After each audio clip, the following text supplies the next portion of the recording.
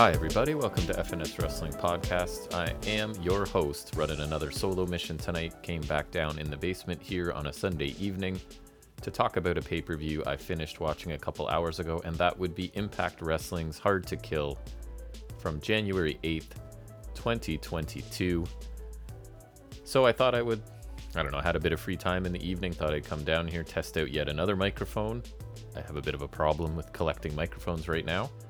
And thought I would do a solo mission to talk about this pay-per-view that, not to ruin anything, but a kind of very much a mixed bag, a pay-per-view of two halves for me, really. Really enjoyed one half, not so much the second half. So hope you're all doing well. Hope you had a chance to check out FNS Wrestling Podcast episode 77 of our main show that we put out yesterday. That's where Jack and I discuss the week of wrestling. I think this week we talked about AEW Dynamite like we always do, NXT 2.0, AEW Rampage as well. And then there's always a section where I do some trivia, quiz Jack on what he knows. This week it was about NXT graduates to the main roster, which he did very well on. And then he always gives us an update from the world of wrestling action figures at the end of the podcast. So if you haven't had a chance to check that out, please feel free. We'd really appreciate it. We'd also appreciate any feedback from any listeners if you happen to be checking us out. It's fnswrestling@gmail.com. If you'd like to email, fns_wrestling_podcast is our address on Instagram if you'd like, or if you're one of the few that listens on YouTube, you can also leave a comment there. I do promise I will get back to anybody that leaves any sort of comment on any of the platforms. I will get a reply to you. With that being said, I think we should probably move right into talking about this pay-per-view that was held yesterday and that I finished watching today, and that is Impact Wrestling's Hard to Kill.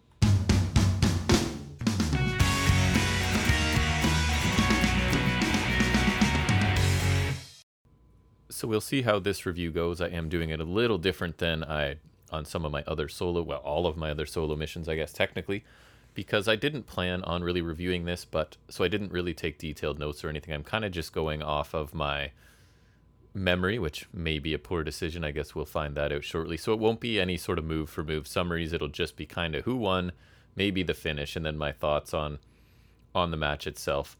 And yeah, so I think I watched it in two sittings. Basically the first half, it was about a 3-hour pay-per-view, and then came back and watched the second half. I did watch the opening, I don't know if it's their pre-show, their kickoff show, I'm not really sure what they call it, but I did watch the two matches that were on there.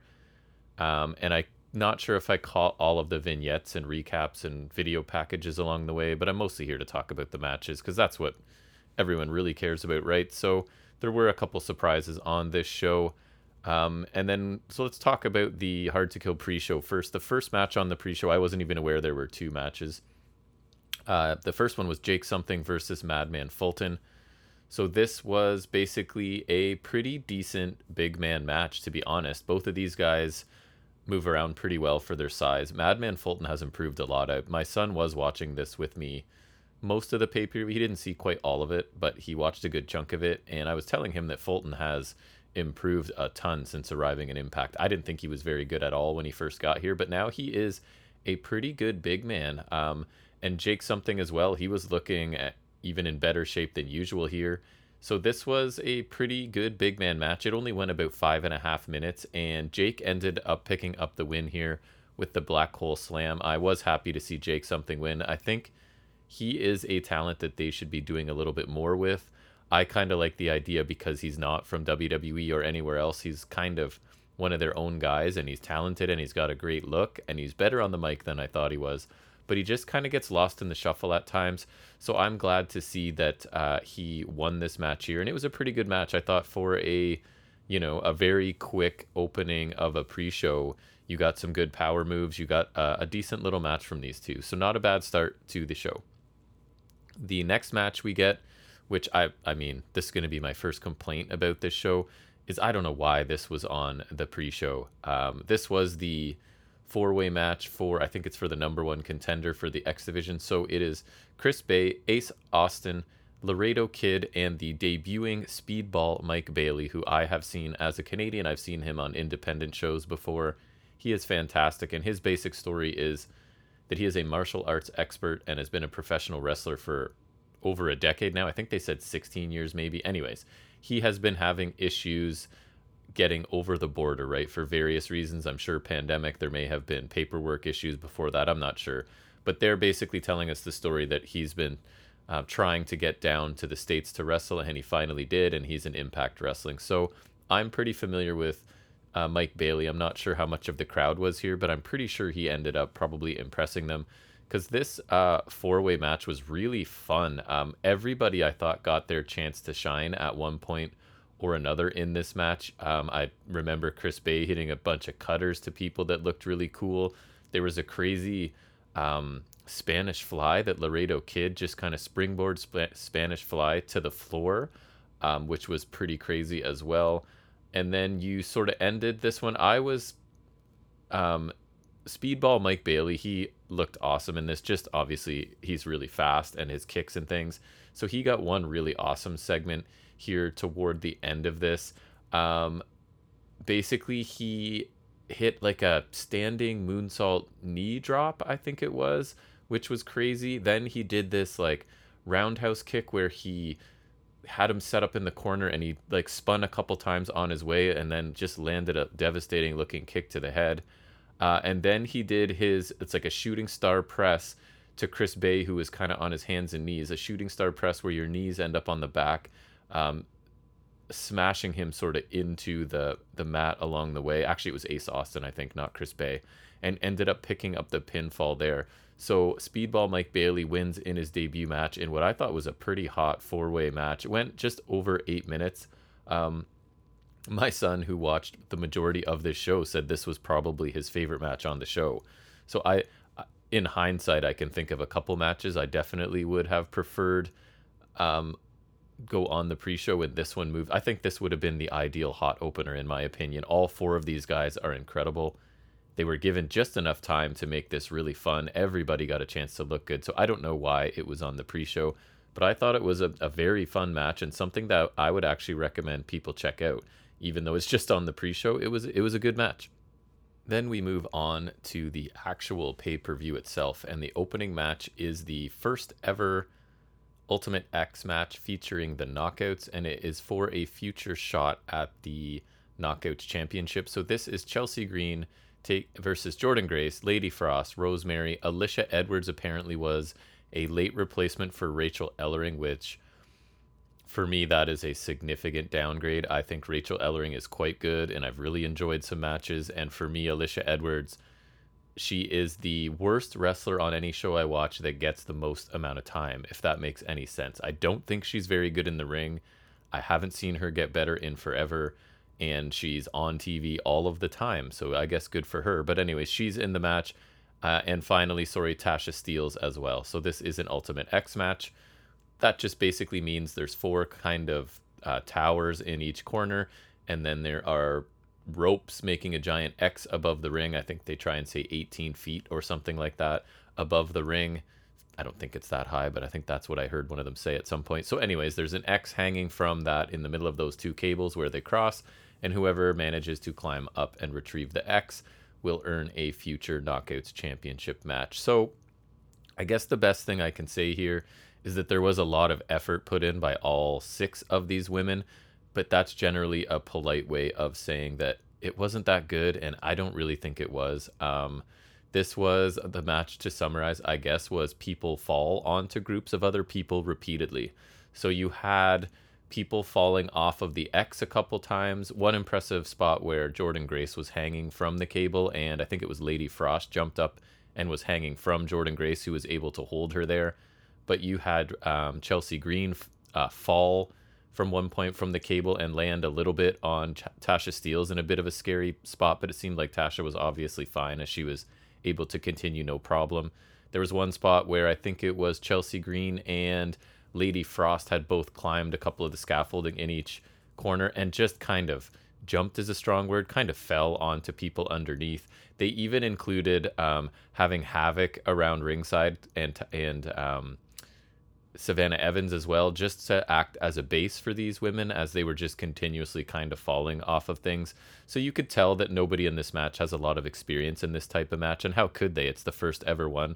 So I thought a lot of things looked pretty bad. There wasn't a ton of wrestling going on. It was all just climbing things and then falling down for the most part. So I didn't really enjoy the match myself. The crowd maybe got into it a bit more. There was also use of kendo sticks and things by Alicia in this, which at the time wasn't a problem, but it becomes a problem as you see sort of the last half of this pay-per-view, especially how many weapons and how much hardcore stuff goes on, that it was a little bit early for me to have this brought out in hindsight. But again, she's kind of limited, so she relies on that kendo stick, I think, quite a bit. So basically, the finish for this came as Tasha Steelz and Chelsea Green are both kind of up on the cable, grabbing for the X, and simply Steelz just falls. Commentary tell us that you have to fall to get it to the mat. You can't just be holding it up there. So they both kind of have their hands on it, but Tasha Steelz ends up falling to the mat with the X, so she wins the match. In it, I mean, the saving grace, I guess, is they did not make this very long. This was about a 9-minute match. So Tasha Steelz gets the X, gets a future Knockouts Championship match. So yeah, I was not impressed by this. I don't think this was a hot opener by any stretch of the imagination. And again, everybody involved tried. They were all willing to do anything, basically. It just didn't really work for me. It looked like it was just a lot of wait for a group of people to form so that you can fall on them, and just a lot of basic stuff, not a ton of wrestling. So not exactly what I want to see in a hot opener of a pay-per-view, but it leads to something a little bit new, which is Tasha Steelz having a shot at the Knockouts title in the future, I guess. So the second match is Trey Miguel taking on Maclin, who I noticed is now, they're mixing in referring to him as Steve Maclin, which I don't remember them using the first name before.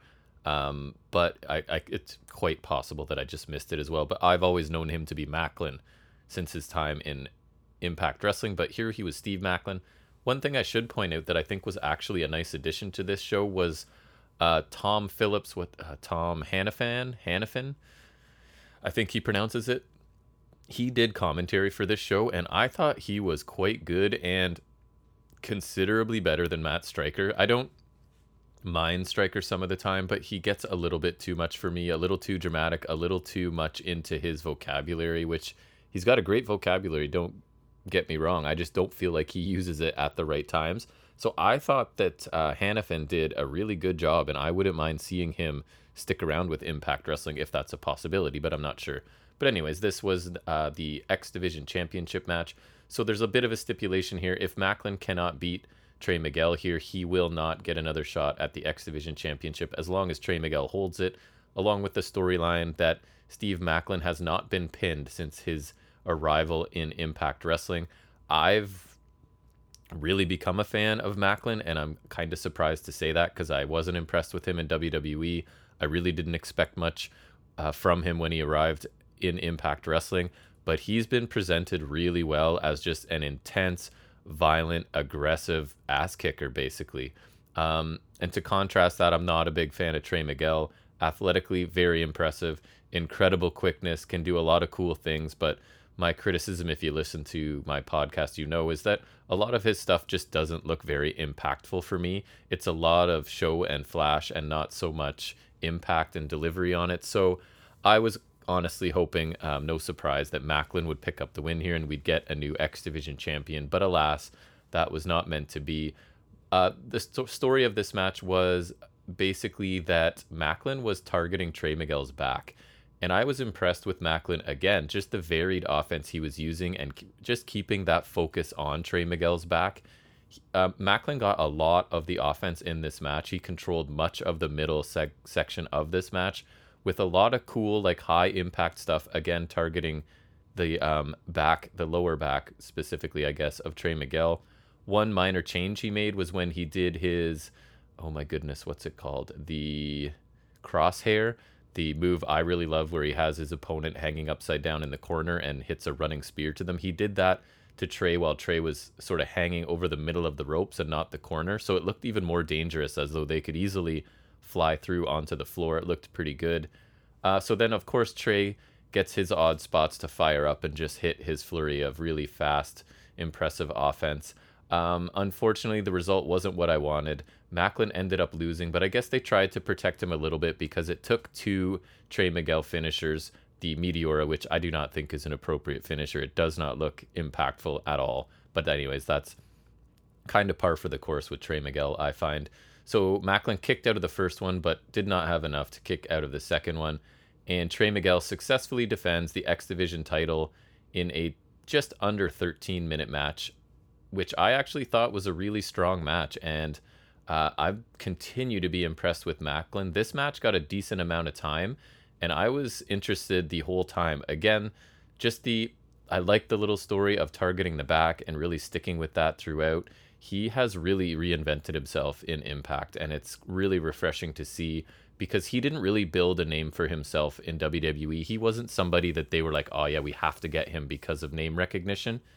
They got him probably just because he was available. They wanted him there. I believe his significant other is there. I forget who it is offhand at this point, but so he's looked amazing. I thought he looked really good in this match. Again, I was hoping he would win, so just means he cannot have another shot at Trey Miguel as long as he's holding the title, and Macklin gets pinned for the first time since being in Impact, but a really good match that I quite enjoyed. So this show is starting off really well. I liked the pre-show 3 of the 4 first matches, right? I didn't love the women's Ultimate X match, but the other 3 so far I've quite enjoyed, so the show's off to a good start.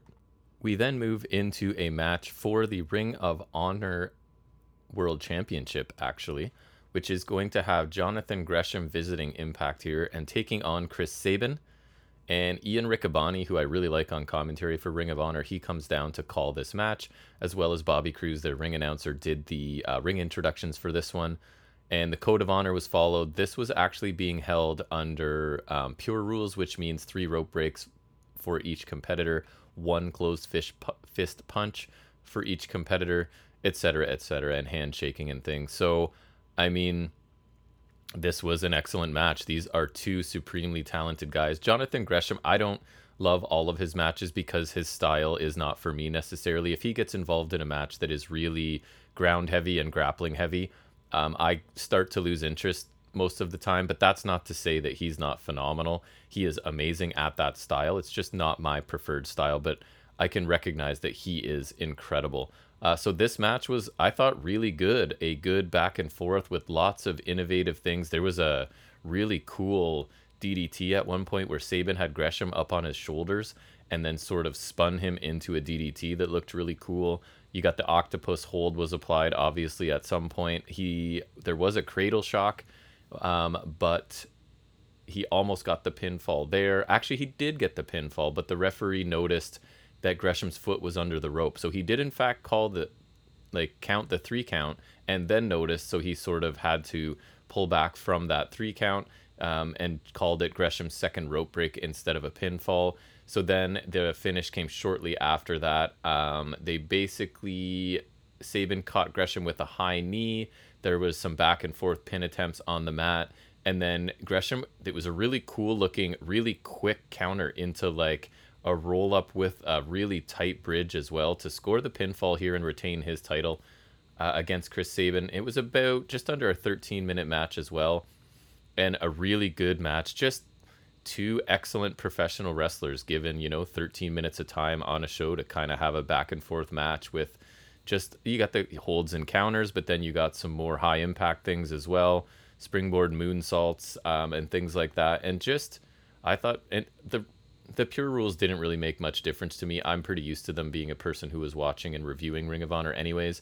I don't think it added a ton here, maybe a little bit, other than obviously that false finish with the 3 count with the foot under the ropes. But other than that, but it's still a very entertaining match, and I hope that people, that hadn't seen Jonathan Gresham, maybe he gets a little bit more of a new audience from coming on here. I'm not sure if he'll pick up some people that hadn't seen him before, but he looked really good. Sabin looked really good. I would say this was pretty much exactly what I expected. There wasn't much chance that this wasn't going to be a good match between these 2, and I thought that it definitely was. We then come to another match that I was quite interested in on this card, and that is Josh Alexander taking on Jonah. So a little bit curious about this one because I was really not sure who was going to win this match, because Josh Alexander, up until recently, had been booked like an absolute beast, right? Beat Kenny Omega to win the title, had the title for merely seconds before Moose cashed in his opportunity and took it from Alexander. And then I was afraid because they kind of dropped that story. they built Josh Alexander. They really delved into like his family life and built some personality and character for him and did what I thought was an amazing job, and then seemingly just walked away from it. Um, so I was hoping that they're going to get back to it, and it was a little bit heartening to see that they did sort of summarize that action before this match to let it know that yes, Josh Alexander did have the championship. He was kind of screwed out of the championship. He literally was pinned while his family were still in the ring celebrating with him. So I like that they drew attention to that because it lets me know that Impact hasn't forgotten about that, which I thought was pretty amazing storytelling that they seemingly abandoned, but apparently it looks like they may go back to it. So I really didn't know who was going to win this match, but this was a absolute slugfest. The beginning was obviously Jonah just absorbing a lot of punishment from Alexander and it not taking a huge effect because of Jonah's sheer size. But there was just, I don't know, this match was excellent. They got a ton of time. They went just over 17 minutes. There was one spot where Alexander jumped from the top rope over the barricade into the first row where Jonah was. And the basic story of this was that Jonah was targeting Josh Alexander's midsection, and Josh Alexander was targeting Jonah's ankle from early on. And both of these guys are good enough wrestlers to make that believable and have lots of different ways to sort of attack those body parts. So again, I enjoy that story being told, and this was just a hard-hitting affair. Honestly, I think looking back, this is probably my match of the night, so I would highly recommend this one. It ended up with Alexander applying the ankle lock and sort of winning the match from there. He did get it. He suplexed and hit a power bomb to Jonah, which was pretty impressive just before this. But eventually, he just applied the ankle lock after sort of attacking Jonah's ankle for much of the match. So that story made sense. It also makes sense because it is one of Josh Alexander's signature moves, the ankle lock. So Jonah fought for a little bit, teased tapping for a little bit, and then eventually did tap out in just over 17 minutes. And I thought this was a pretty excellent match.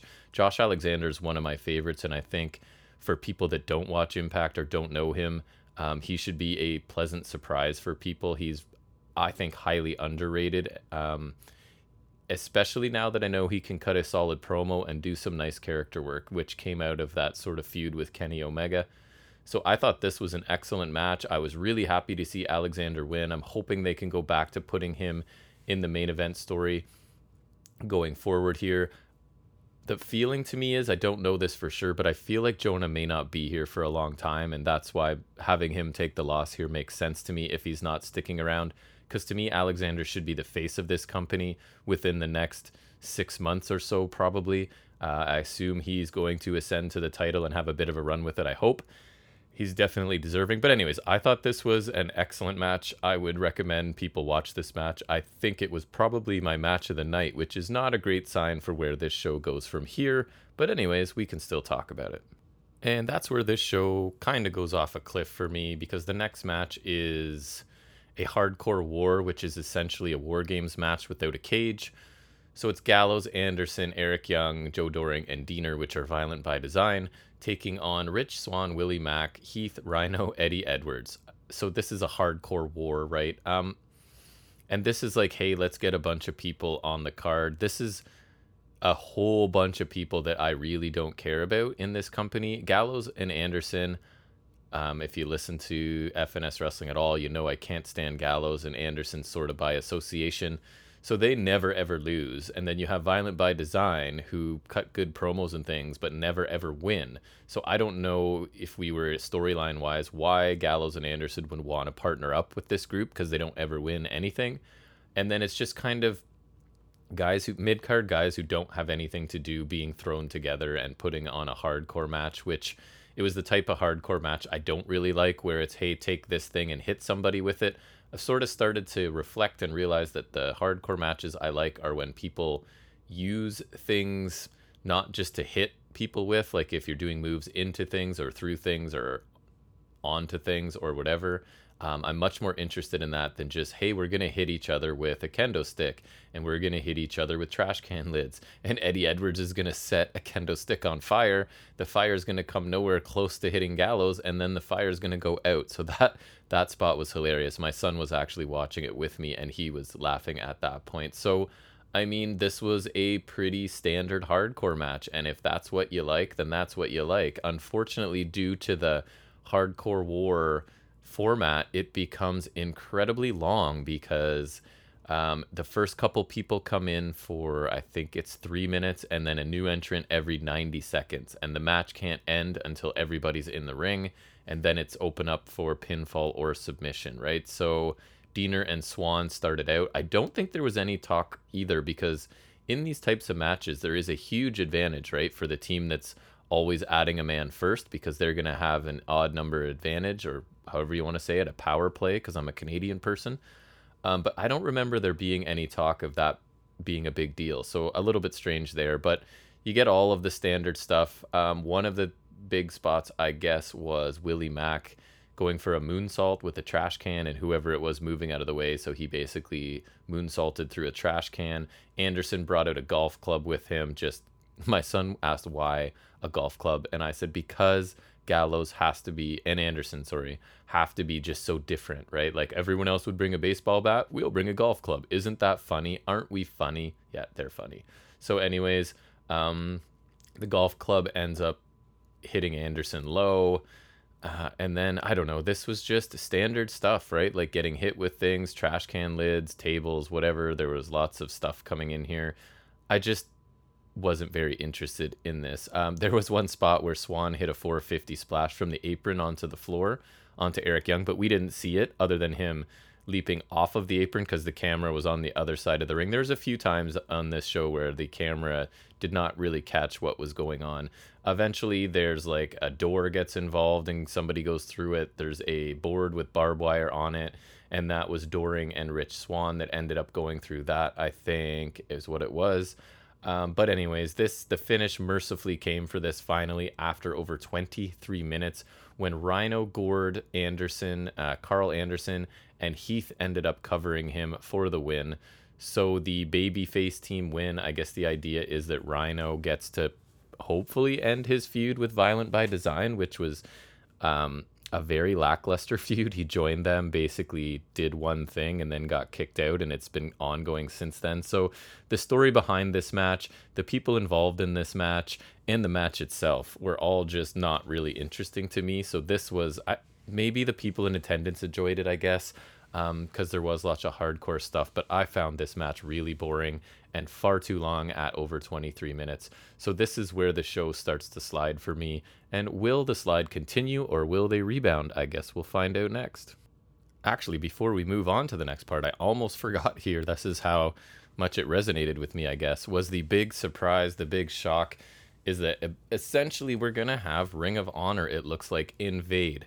But no, not their champion, not Jonathan Gresham, who was on the show already. It's Matt Taven and Mike Bennett, so they come out after this match and attack Heath and Rhino. So Swan gets involved, and then Vincent from ROH comes out as well, and then PCO comes out as well, and then finally Maria comes out, and this group from ROH stand tall inside the ring. So it looks like there's some sort of takeover angle happening, which is fine, and I don't mind. I know it's been done a million times, but if it's done well, it can still be entertaining. My issue is they seem to have picked almost exclusively wrestlers from Ring of Honor that I'm not interested in seeing. I have a lengthy history of not really caring for Taven or Bennett. I don't know why Taven and Bennett are suddenly paired up with Vincent, who they've had a bitter feud with forever, but I guess we're just supposed to forget about that. PCO is well past his prime and does nothing for me anymore. So Vincent is fine on the mic, but in the ring he's okay too, I guess. And Maria, I have a feeling, will be like the leader / mouthpiece of this group, but we'll see. I mean, I'm willing to give it a chance for sure. Just this collection of talent from Ring of Honor aren't super interesting to me. If it had been something like Shane Taylor Promotions plus a couple people, that would be really interesting to me. But these guys are just guys I've seen enough of, frankly. But again, I'll give to be honest, it may be successful because I may tune into Impact this week to see where they're going with it. And I haven't watched it in several weeks now. I was watching it and doing reviews of it, but I just found better ways to spend my time kind of thing. But I might go back and check it out because of this angle. And I guess that means it is a success.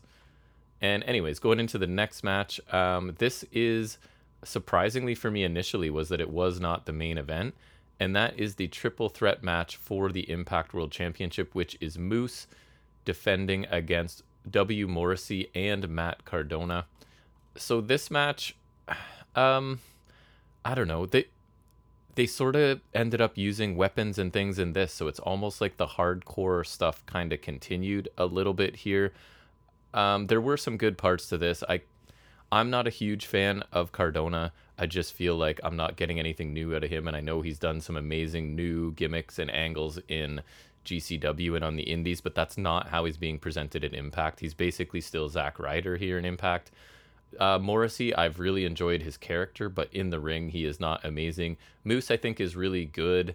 But again, I didn't see there was any universe where he wasn't retaining here, that this felt like they were just trying to put these guys and give them a shot.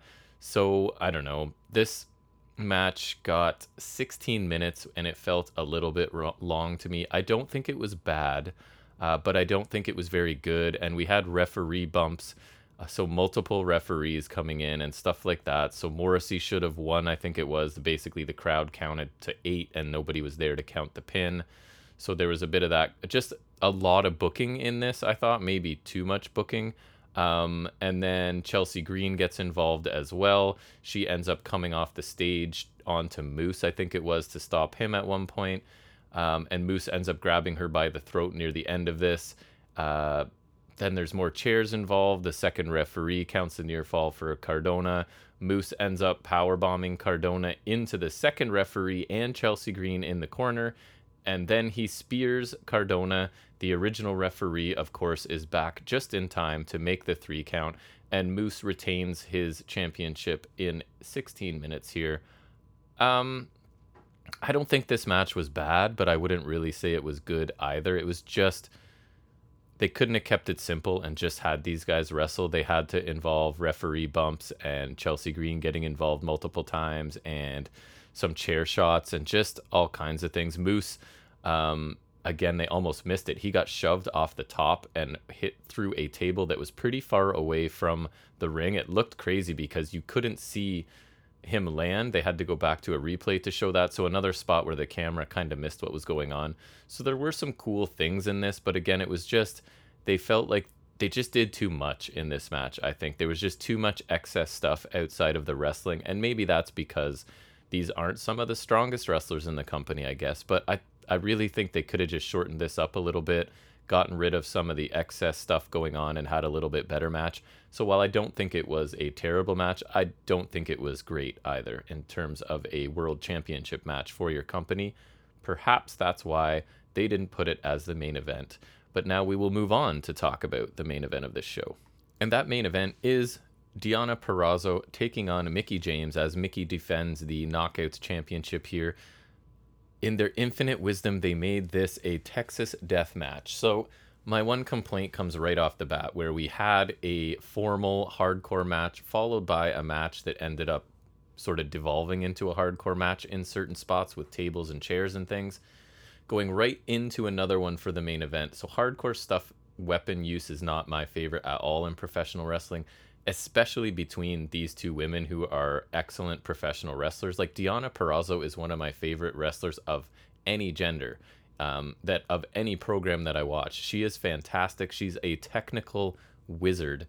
I do not know why they made the choice to do this. I guess they're trying to say that this feud is just built to the point where this is how they have to settle it. So my first complaint is I would have much preferred, even before I saw how this match went, I would have much preferred these two women just be in a straight up match or 2 of 3 falls or something that could really let them shine in their technical wrestling ability, which they're both excellent. So I was confused by that choice. Then they went with, I don't know if they explained these rules. I probably missed it, but for this, it's basically like a last woman standing match, except you have to, I sound dumb even saying it, you have to pin them first, and then the ref will start counting the 10, or you have to have them in a submission and they tap out, and then the referee will start counting to 10, and if they get to their feet, the match continues.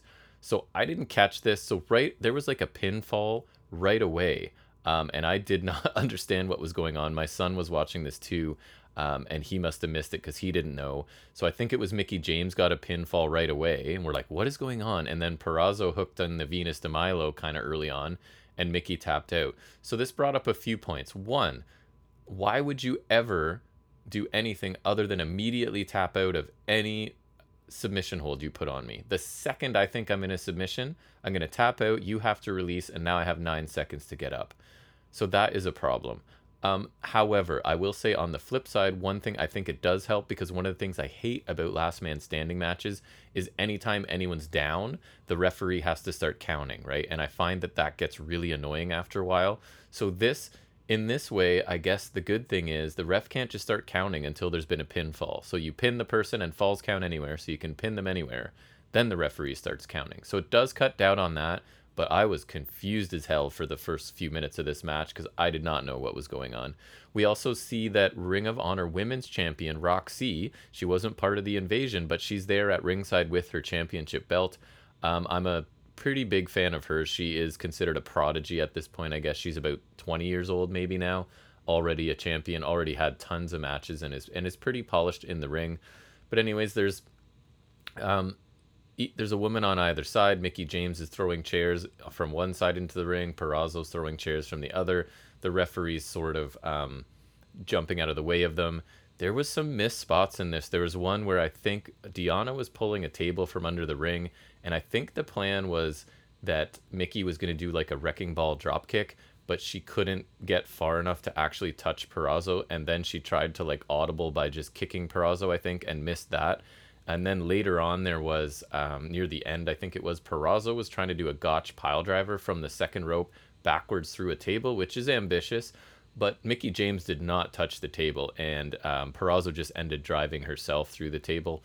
So this was just what I can't stand about these types of matches. It's a lot of walking around, and then just basic weapon stuff for a lot of it. You basically took two women who are amazing wrestlers and took the wrestling out of the match, which again, I just don't understand it.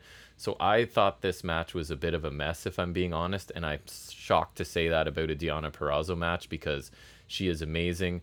Obviously, Matthew Raywalt got involved at one point. He got hit in the head with a guitar. I laughed. The hardest I laughed on the show was when the guitar was introduced. D'Lo Brown said, Mickey James was up all night making that guitar. And first of all, I'm pretty sure he just meant decorating it because it had hardcore country on it and some like sequins or something. But the idea that she was up all night the night before a championship hardcore match, like making this guitar or even decorating the guitar, was just hilarious to me. But anyways, so that guitar ends up getting hit on Raywalt's head, and the guitar did not break. So I don't know. It looked like it was probably pretty painful. Then there's chair shots, obviously. I don't know, man. This match just did not interest me. It was kind of hard for me to pay attention, but I did. So the finish comes after Raywalt gets hit with the guitar. Mickey James avoids a chair shot from Purrazzo, DDTs her, and there were tacks involved as well, which I think Mickey James ended up taking the brunt of the tacks. So yeah, Purrazzo gets the DDT and sort of pins Purrazzo. So now the count starts, right? And so the count is getting close, and then Mickey James grabs a chair and a table, piles it on top of Purrazzo, and Mickey James does end up winning this match, which is unfortunate. I was kind of hoping that Purrazzo would get her title back. So this match, again, far too long. It went almost 20 minutes, just dragged, and I don't understand the decision they made to have it be this type of match. Again, the women tried really hard, but it was just boring. There was so much downtime where they're walking up the ramp just so that Purrazzo can hit a suplex on the stage, sort of thing. Just these two could have had a heck of a technical match with no lulls, right? And just action, action, action. But instead they went with this. A very disappointing main event for me. A disappointing second half of this show overall, I would have to say. So yeah, this was not a good match, and I guess Mickey James is off to the Royal Rumble with the Knockouts title. I don't know what's next for Purrazzo, but this match was very disappointing for me. So getting into some overall thoughts and then probably assigning a letter grade to this. It's funny because this is the opposite of how a pay-per-view should go. The two title matches and I would say the hardcore match before them, brought this show down a notch, or maybe even more than that for me, because I was enjoying the first, whatever it was, bunch of matches outside of the Ultimate X Knockouts match. I kind of enjoyed the other ones. So I don't know, like even Madman Fulton Jake something on the undercard on the pre-show was good enough, right? A decent 5-minute match. Then you had the 4-way for the X Division #1 contender with Speedball Bailey debuting. Excellent match, really fun, enjoyed it a lot. The Ultimate X match was sloppy. Everybody looked inexperienced in that format, which they definitely were. I didn't really enjoy it at all. Then the show picked up, and Miguel Macklin was really good. Gresham Sabin was really good. Alexander Jonah was excellent, and my match of the night. I really recommend that match. And then it just went off a cliff for the final 3 matches, right? You got the Hardcore War, which was just boring and far too long and just basic and just involving guys that I don't really care about, and the storyline wasn't interesting heading into it. So it kind of failed for me on all fronts. Then you had the triple threat for the championship, and it was okay. It was better than the hardcore match, and it was probably better than the main event, but I still wouldn't say it was a very good match. It was passable, at least, right? I can say that much for it.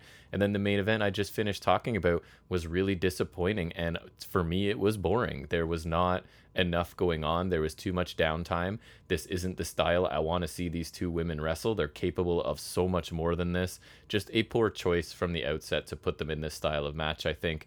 And they certainly did not deliver an entertaining main event. So honestly, this show was a tale of 2 halves, right? So I think overall I'm going to settle on, because the final 3 matches were supposed to be the big ones and they were not good. So that has to hurt this show. I'm going to give it a C+, right? Basically saying there was some watchable stuff on here. It was about an average to slightly better than average, maybe. And again, I would say watch the pre-show, watch the first half, and then you can be done. You don't need to watch the final 3 matches, in my opinion. I've told you, they're not, unless you are a hardcore wrestling fan and like a basic, like WCW 90s hardcore wrestling fan, where they're just getting out stuff and doing things that anybody could do, like hitting each other with things. For the most part, I shouldn't sell them short. There were some tough spots people tried here, but a lot of just basic hardcore stuff on the second half of this show that really didn't interest me. So I'm going to give it a C+ for Impact Wrestling's Hard to Kill 2022. A little bit disappointed because I was kind of looking forward to this show. I thought the card looked pretty good, but a few things did not come through. But anyways, that's going to bring me to the end of this solo mission. Thanks to anyone who takes any time out of their week to listen to me or me and my son talk about wrestling. I really do appreciate it. Love to hear from any of you. What did you think about this pay-per-view? What do you think about this podcast? What do you think about my solo missions? What do you think about this microphone I'm trying out for the first time? All of these questions are posed to you. Feel free to answer any or all of them. I'd love to hear from you and I'll get back to you. But I think I'm going to wrap it up. Probably that'll be it for me this week. There's talk of doing our worst of at some point. Worst of 2021 is still on the books and supposed to come out at some point. Barring that, we will definitely be back here on Saturday for episode 78 of the main show to look at some AEW Dynamite and NXT and probably some other stuff as well. So hopefully I will see you all back then. And until then, take care.